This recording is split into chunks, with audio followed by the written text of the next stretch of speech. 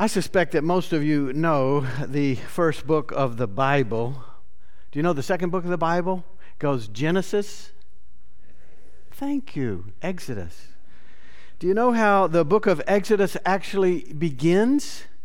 You know, the book of Exodus is full of stories of Moses. He dominates the book of Exodus, and God calls Moses in chapter 3 in a familiar story, but do you remember how the book of Exodus actually begins? The book of Exodus begins with a story about slaves. You may recall, this slavery began back at the end of the book of Genesis. In Genesis 47, it says that there was no food in all the land, and the famine was very severe. In the midst of this food crisis, Joseph, a chosen descendant of God's people, finds himself in Egypt, and he is close to Pharaoh. And Joseph negotiates, in light of this extreme famine, that the peasants give over their land, their livestock, and even their bodies to Pharaoh in order to survive the famine. Pharaoh is symbolized in the familiar Egyptian pyramids.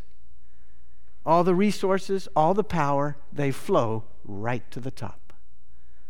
This system functions because mostly one thing: cheap labor, and secondly, oppressive rules.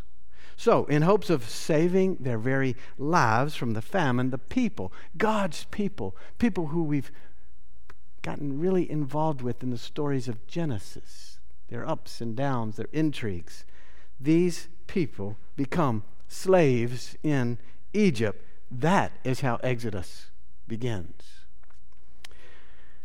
We have, or we should have, in this past year, all gained some fresh perspective, some insight about how the economic arrangements of slavery always lead to devastating circumstances.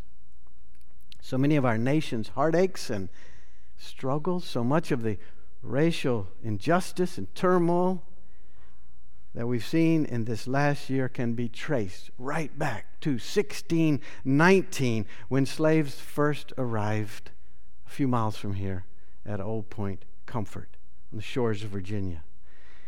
The economic arrangements of slavery are hard to overcome, and we still have a long way to go.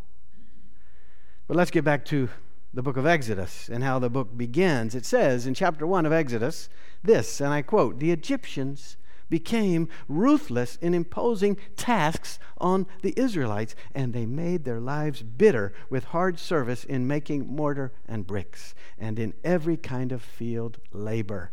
The Egyptians were ruthless in all the tasks that they imposed on them."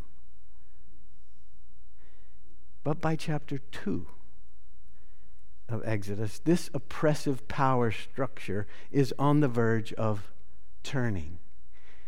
It says, after a long time of groaning, and it was 400 years, after a long time of groaning, the slaves cried out of their cry, and I quote, "Their cry for help rose up to God."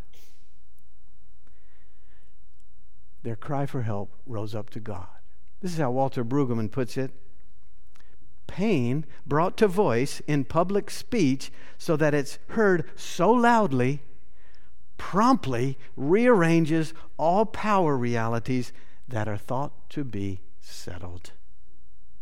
The cry changes circumstances for the slaves, for the shut down slaves have been displaced by voiced possibility. Here's what happened. As you may know, when the cry of the slaves rose up to God, God heard their groaning. God remembered the covenant God had made with Abraham and Isaac and Jacob. God looked upon the people. God took notice. God became involved in overturning this systemic structure. It is the cry of the people that begins this long story of rescue and salvation. It's the cry of the people that God hears and God acts. And God continues to act to move the world closer and closer to God's plans for justice and equity and hope and possibility for everyone. This is a story from 2,000 years ago, but it sounds like it could have been from 2020. Struggling and oppressed people crying out. Pain and suffering brought to voice in public speech, such that it rearranges power realities that were thought to be settled. God, our God, is always caring and listening and wanting to move the world closer to equity and justice, to God's realm of good life for all people.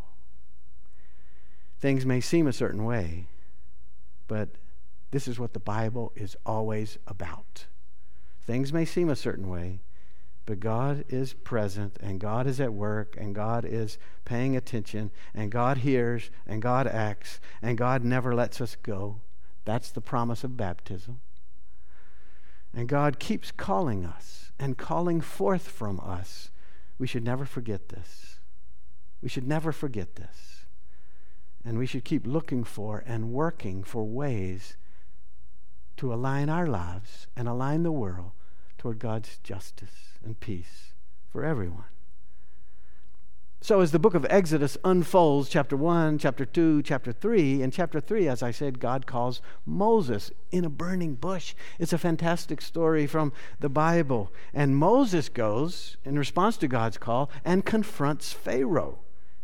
If you know a little bit about this story, Moses, with the power and the presence of God, and Pharaoh have this long and drawn-out contest. And the contest is shaped by arguments, and the contest is shaped by Moses saying, "Let my people go," and the contest is shaped in large part by lots of plagues. Plagues brought upon Pharaoh and Pharaoh's systemic structure. I want to zoom in on one part of this contest. By Exodus chapter 10, Pharaoh is realizing that he's losing this battle to Moses and to God. Pharaoh is learning that Moses, with God on his side, is a serious threat to the pyramids and the power structures. Listen to Exodus 10, or read along with me. It's in the bulletin. I'm beginning with verse 21. Then the Lord said to Moses, "Stretch out your hand toward the heaven so that there may be darkness over the land of Egypt, a darkness that can be felt." So Moses stretched out his hand toward heaven, and there was dense darkness in all the land of Egypt for 3 days. People could not see one another, and for 3 days they could not move from where they were. But all the Israelites had light where they lived.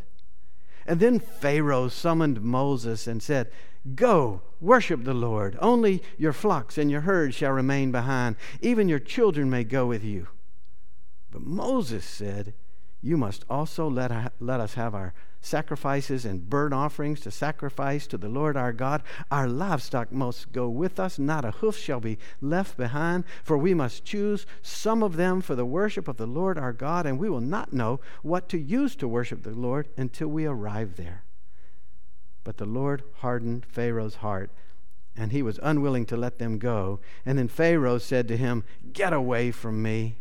Take care that you do not see my face again, for on that day you will see my face, you shall die."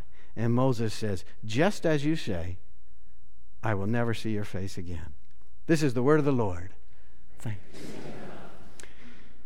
Even though we're jumping into this story kind of in the middle of this tense contest between Moses and Pharaoh, you can sense in those short verses that power is beginning to slip away from the power man, Pharaoh. He's bargaining.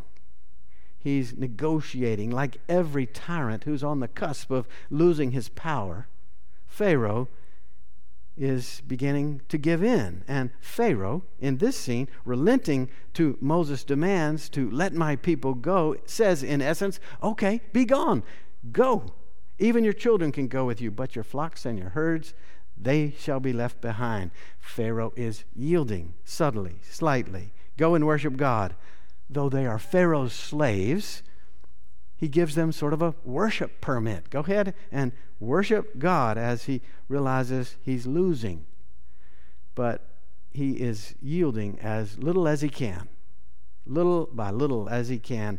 The flocks and the herds he will not yield. He needs them to sustain his power and his pyramid. But Moses doesn't take the offer. His language is strong. His language is impressive. Not one hoof will be left behind. We're getting a glimpse here about who is in charge. Who is really in charge. And this is where the message in this text is super important for my life and your life. Who is really in charge? Well, you know what? It's not Pharaoh. He's not in charge anymore. And it's not the harsh people that we might encounter in our daily living. And it's not the oppressive emotions that beat us up and weigh heavy on our hearts. And it's not the structures and the policies that frustrate us and wear us down. Who's in charge? The message of this text and the message of the Bible is that God is in charge. God who promises to prevail over all things, even the worst things like slavery, who gives us life even out of death, who shows us a way to live our lives toward justice and light and peace and purpose.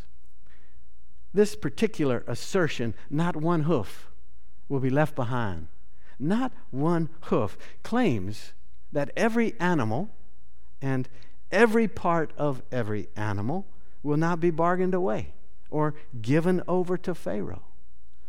Nothing that belongs to the community of God's people that would depart from slavery is going to be bargained over or left behind. Think about this. The hoof.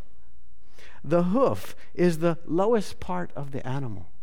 The hoof is the closest to the ground, to the dirt, to the gravel, to the hard stuff of life. The hoof is the part most scratched up and scarred from the rocky grazing lands. No matter how lowly, no matter how ignoble, all will be part of the departure from God's oppressive regime. Maybe you remember what happened to Nelson Mandela. Nelson Mandela is this inspiring leader from South Africa, but he spent nearly 3 decades isolated and in prison on Robben Island, imprisoned there by the apartheid government. And yet, when first offered his freedom by the white government, Mandela refused to go. He would not accept freedom and leave the others on the island or other prisoners behind. He would not accept freedom unless all of his comrades were set free. And it's like Moses. When freedom comes from the oppressive regime, all will go together. Adults, children, herds, livestock, not one hoof left behind. Pharaoh doesn't get to determine how things go. God's in charge. God will win. God's ways prevail. We keep looking for and working for the redemption, the justice, the freedom, the hope for everyone, everywhere. I hope you hear in all of this the all-inclusive nature of God's work in the world. God's plan include the redemption and the wholeness and the salvation and the freedom and the justice for all people and all creation. Too often through the ages, Christians have preferred to focus on God's people, the elect, the chosen as saved, and others are not saved. And you might think about that famous series, Left Behind, by Tim LaHaye and Jerry Jenkins. They promoted a kind of rapture rapture of the world and a very tight community in the face of this rapture. The rapture would be a divisive event, and the tight community, those with certain belief structures or certain ways, would be saved, and everyone else would be left behind.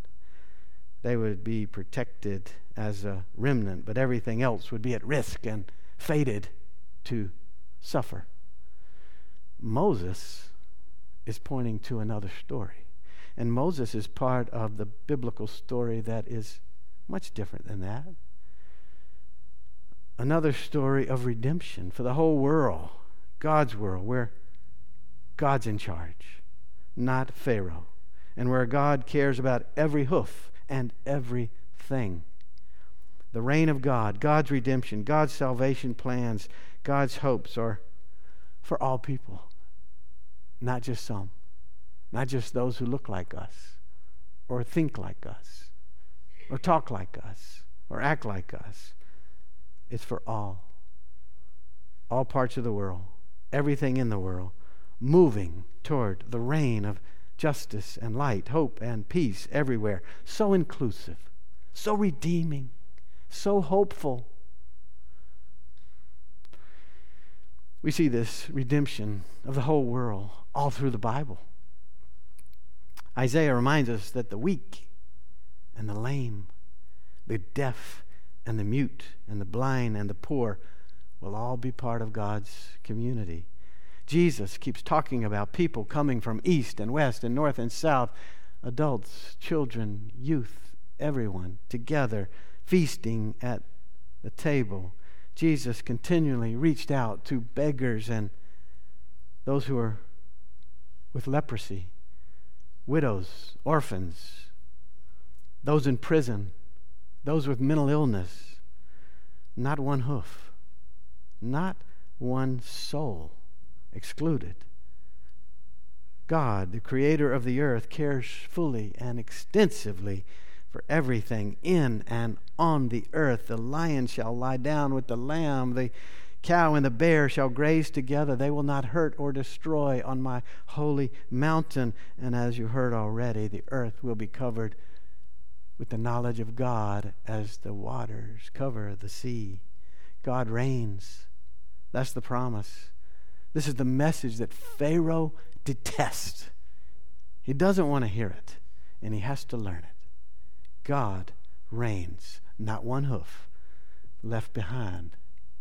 And here's the really important word.